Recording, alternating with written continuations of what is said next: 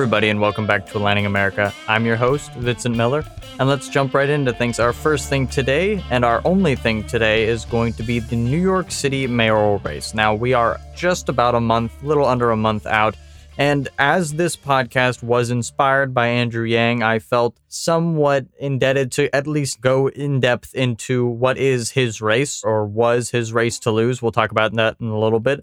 But just to give everyone some context to a very important, obviously, New York City being one of the largest cities in the United States is a hotbed for and somewhat of a proving ground for the Democratic primary that will ensue in 2024. So this primary here is somewhat of a microcosm of the Democratic Party and all aspects of it in a city where there is more than enough of a sample size to really test those theories and to count those numbers of the real reality on the ground. In our upper tier, I've decided to, unfortunately, segment it into two tiers, not to really discourage those supporters of the bottom tier, rather just to look at who has a realistic shot and who doesn't.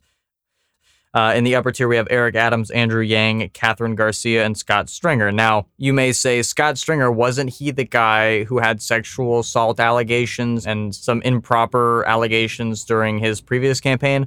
Yeah, and we'll talk about that in just a bit. But he is somehow holding on to double digits in polling, which is what I used to consider upper tier.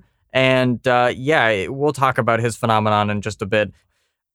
In the lower tier, you have Maya Wiley, Diana Morales, Ray McGuire, Paperboy Prince, and Sean Donovan. Again, not to say that these people have no chance of becoming mayor, but realistically, it would take one heck of a media storm to propel any of them to the top of the list, especially in time as we are sitting just under a month now.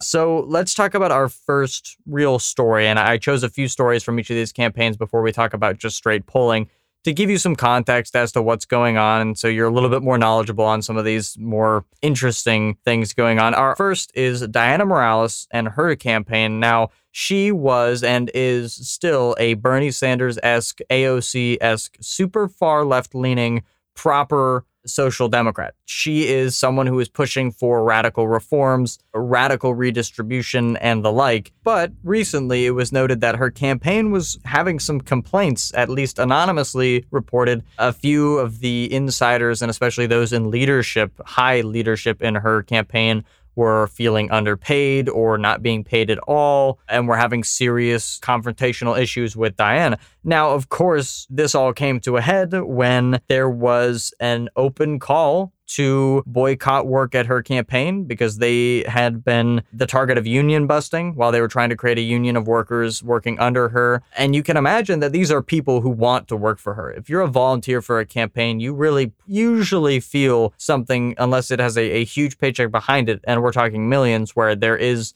inter-party consultants and whatnot. But when it comes to small ground scale operations like this, you're not going to see people who are just in it for the money. They're generally supporters of the campaign. So to see people like this finally snap and come out and say, we're done with your union busting, we're done with being exploited, we're not going to stand for it, that's pretty impressive, might be the wrong word there, but it still kind of is, because it's surprising, especially coming from the campaign that champions labor and labor rights and the rights of the working class. It's somewhat ironic to see that it's not at all going to work out that way, at least in her own administration, or her pseudo-administration being her campaign. And another thing to note, I think, is important, that Diana Morales' campaign, yes, it did champion all this. I think it would be unfair to say that it's all on the volunteers' fault or all on the left's fault that things like this happen. I mean, this happens in a lot of campaigns. Some people are just not who they say they are. And I don't want anyone to be discouraged out there from supporting who they want to support for that reason. I wouldn't want anyone to look at AOC or Bernie Sanders and say just because they champion the same things that Diana Morales champions, then they're probably actually horrible people. That's not true for the vast majority. I mean, unless you want to take a catch-all and say politicians are bad, which is oftentimes very seemingly true. Diana Morales should not be the example. She had some serious glaring warning signs that her nonprofit that she runs, she had some serious money coming her way through that. So it did seem a little sketchy that she would be the one championing these motives. Again, it's not to say that I think that these politicians are perfect if they're championing human rights or whatnot. But also, she's definitely an edge case. I would not consider her to be the standard bearer And I wouldn't worry too much about a lot of those far left politicians who clamor for the same things just to be going back on their word the minute that they have a campaign, as Bernie Sanders' campaign had a very robust union that he liked to point out many, many times. So it is an interesting thing to note, though, that you can use that sort of language and get away with these abuses for so long. Again, really calls into question, or rather highlights how important that these calls are, regardless if they're being met in her own campaign. Moving on, we have Scott Stringer. As I mentioned previously, he is actually experiencing something of a redoubt, something of a minor surge for himself, even after there were very viable and credible sexual molestation charges brought forth by someone who was groped during one of his campaign events when he was running for city comptroller a few years ago. So that lady came forth and gave some very credible accusations that many people were able to corroborate, and it just seemed like, yeah, he did a horrible thing. Now, again, this isn't 100% true. We can't naturally verify this with a snap of the fingers. However, it definitely is not one of those accusations with no weight. There are many, many people backing up her story, and it seems like she can point to the day, she can point to the time, people remember what happened. So it does look bad for him. This is why he dropped out of the very high tier in contention with Andrew Yang, Catherine Garcia, and Eric Adams, these people who are now kind of the trio running in front. He is in the upper echelon because, yes, he cracked a decent double-digit number, as we'll talk about later in the poll that most recently came out. So I can't ignore his support. However, I can't imagine it'll manifest nearly as strong as those three, at least come voting day, because it's just difficult to shake a credible accusation like that. And we've seen campaigns brought down by it before, but I have to imagine that he doesn't really have prospects. Even if he's holding on for now, I can't imagine he gains much more support than he already has, because I think the ceiling was brought down drastically by having that accusation on the table. It's difficult to stomach for a lot of New Yorkers and for a lot of people in general. So Scott is not someone I'm believing to have a future as a mayor New York City. However, he serves as a reminder that as the progressive left, at least the establishment part of the progressive left, those in media and whatnot, coalesced around him at the beginning of this entire race, he was the one that they chose. He was the Bernie Sanders of the race. They endorsed him. And even after the accusations, they kind of just waffled. They didn't want to retract their endorsements. However, there were some that did. So it's difficult, again, to say whether or not this serves as an endorsement of endorsements or if this kind of shows how meaningless they are, because there's so many volatile factors within the race that it's difficult to just simply say, oh, he's endorsed by X, Y, and Z, so he can't lose. I mean, that's obviously just not going to happen.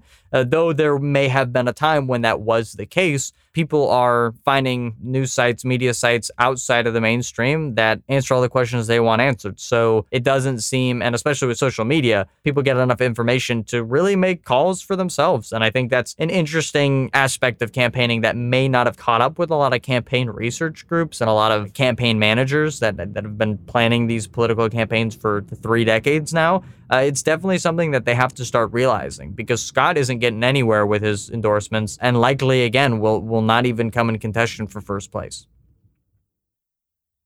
The next candidate with an interesting story tagged onto them is Eric Adams. He had been the front runner for a while, trading places with Andrew Yang every so often. But he was certainly the moderate in the race. He is a former Republican who is known for being hard on crime, stop and frisk supporter, and very, very anti-drug. Though one interesting story that's come out recently is that he did go to an Orthodox Jewish leaders community for a meeting with those leaders, and he apparently, after a few minutes, stormed out. Now, what happened in that room may not truly ever come out. However, from what we've heard and from what sources have said, it appears that he had asked them for their endorsement. They said they were unsure. Following that, he claimed they owed him. And then following that, he said, I don't need your help, after they rejected that he deserved their endorsement immediately off the bat.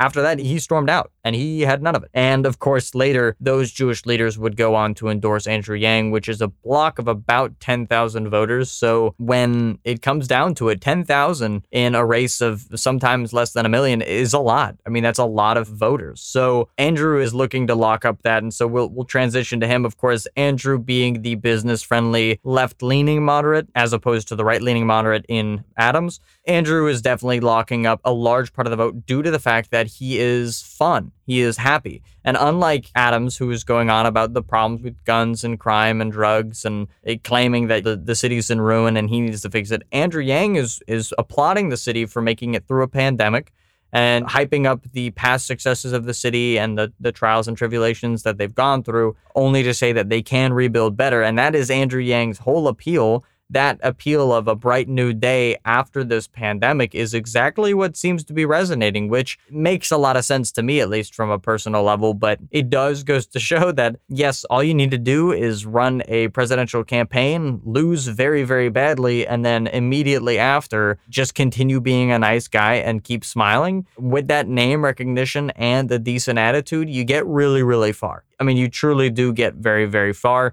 Adams, of course, not as nice of a guy. And if you look at their campaign strategies, Adams came out day one saying it was going to be a rough and dirty campaign versus Andrew, who decided not to attack any of his competitors until just very recently. He had saved all harsh words of criticism for really about a month out from the election. So it's interesting to see how they try and draw distinctions from each other and how that actually plays out. But does it pay off for them? And how does it pay off for them? Because some of these candidates, as of the most recent poll, Garcia, Adams, Yang, and Stringer are the only four with double digits in percentage-wise. They're the only four that are really in contention for any level of success here, though there are some stark differences between the four of them that are very important to draw. Of course, Stringer is sitting at the lowest with 10%, Yang then at 17%, Adams with 20%, and Garcia with 21%. Now, if you look at these, you'll note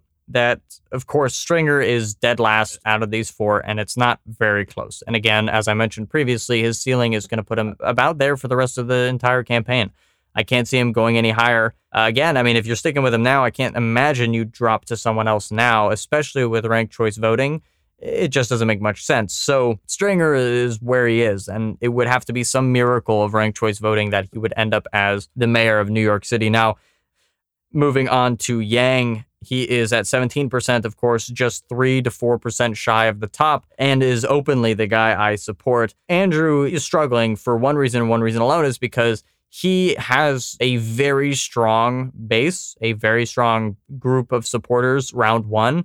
But poll after poll after poll shows he starts to lose appeal in second, third, and fourth place amongst ranked choice voting, which can be attributed to the media's consistent harassment of Yang. And if you are already a supporters of Adam or Garcia or Stringer, you're going to want to be fed that sort of information, and you're only going to want to rank him less. So for as many Adams and then Garcia and then Stringer voters there are not that many Morales, Yang, Stringer voters. There's not enough people out there voting for him on their second, third, fourth wave, but he does have a very strong and very present and probably reliable voter base on first round. So it will be interesting to see. That will really come down to how ranked choice voting ends up at the end of the day. How does it truly play out? Nobody, of course, can tell, especially it being such a complicated system with so many rounds, algorithms and whatnot, and data that's been gathered through polls doesn't show enough and really can't be a decisive nail in the coffin for anybody. There's no real predictions other than this is their base amount of support, and then I wonder how it will play out. Though, as I sit here right now, a few weeks out from the race, I'm going to call it for who I think it'll be.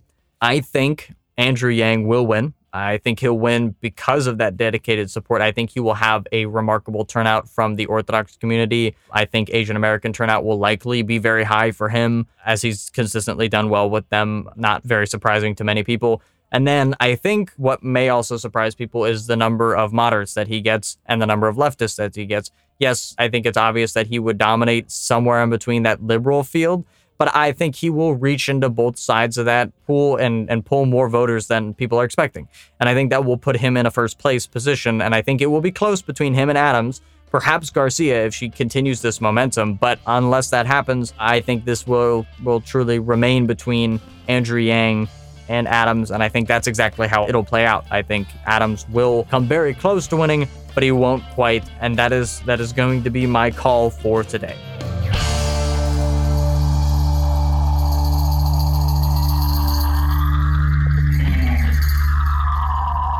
Thank you for listening through to the end. We'd really appreciate it if you check us out at Aligning America on Instagram and Twitter.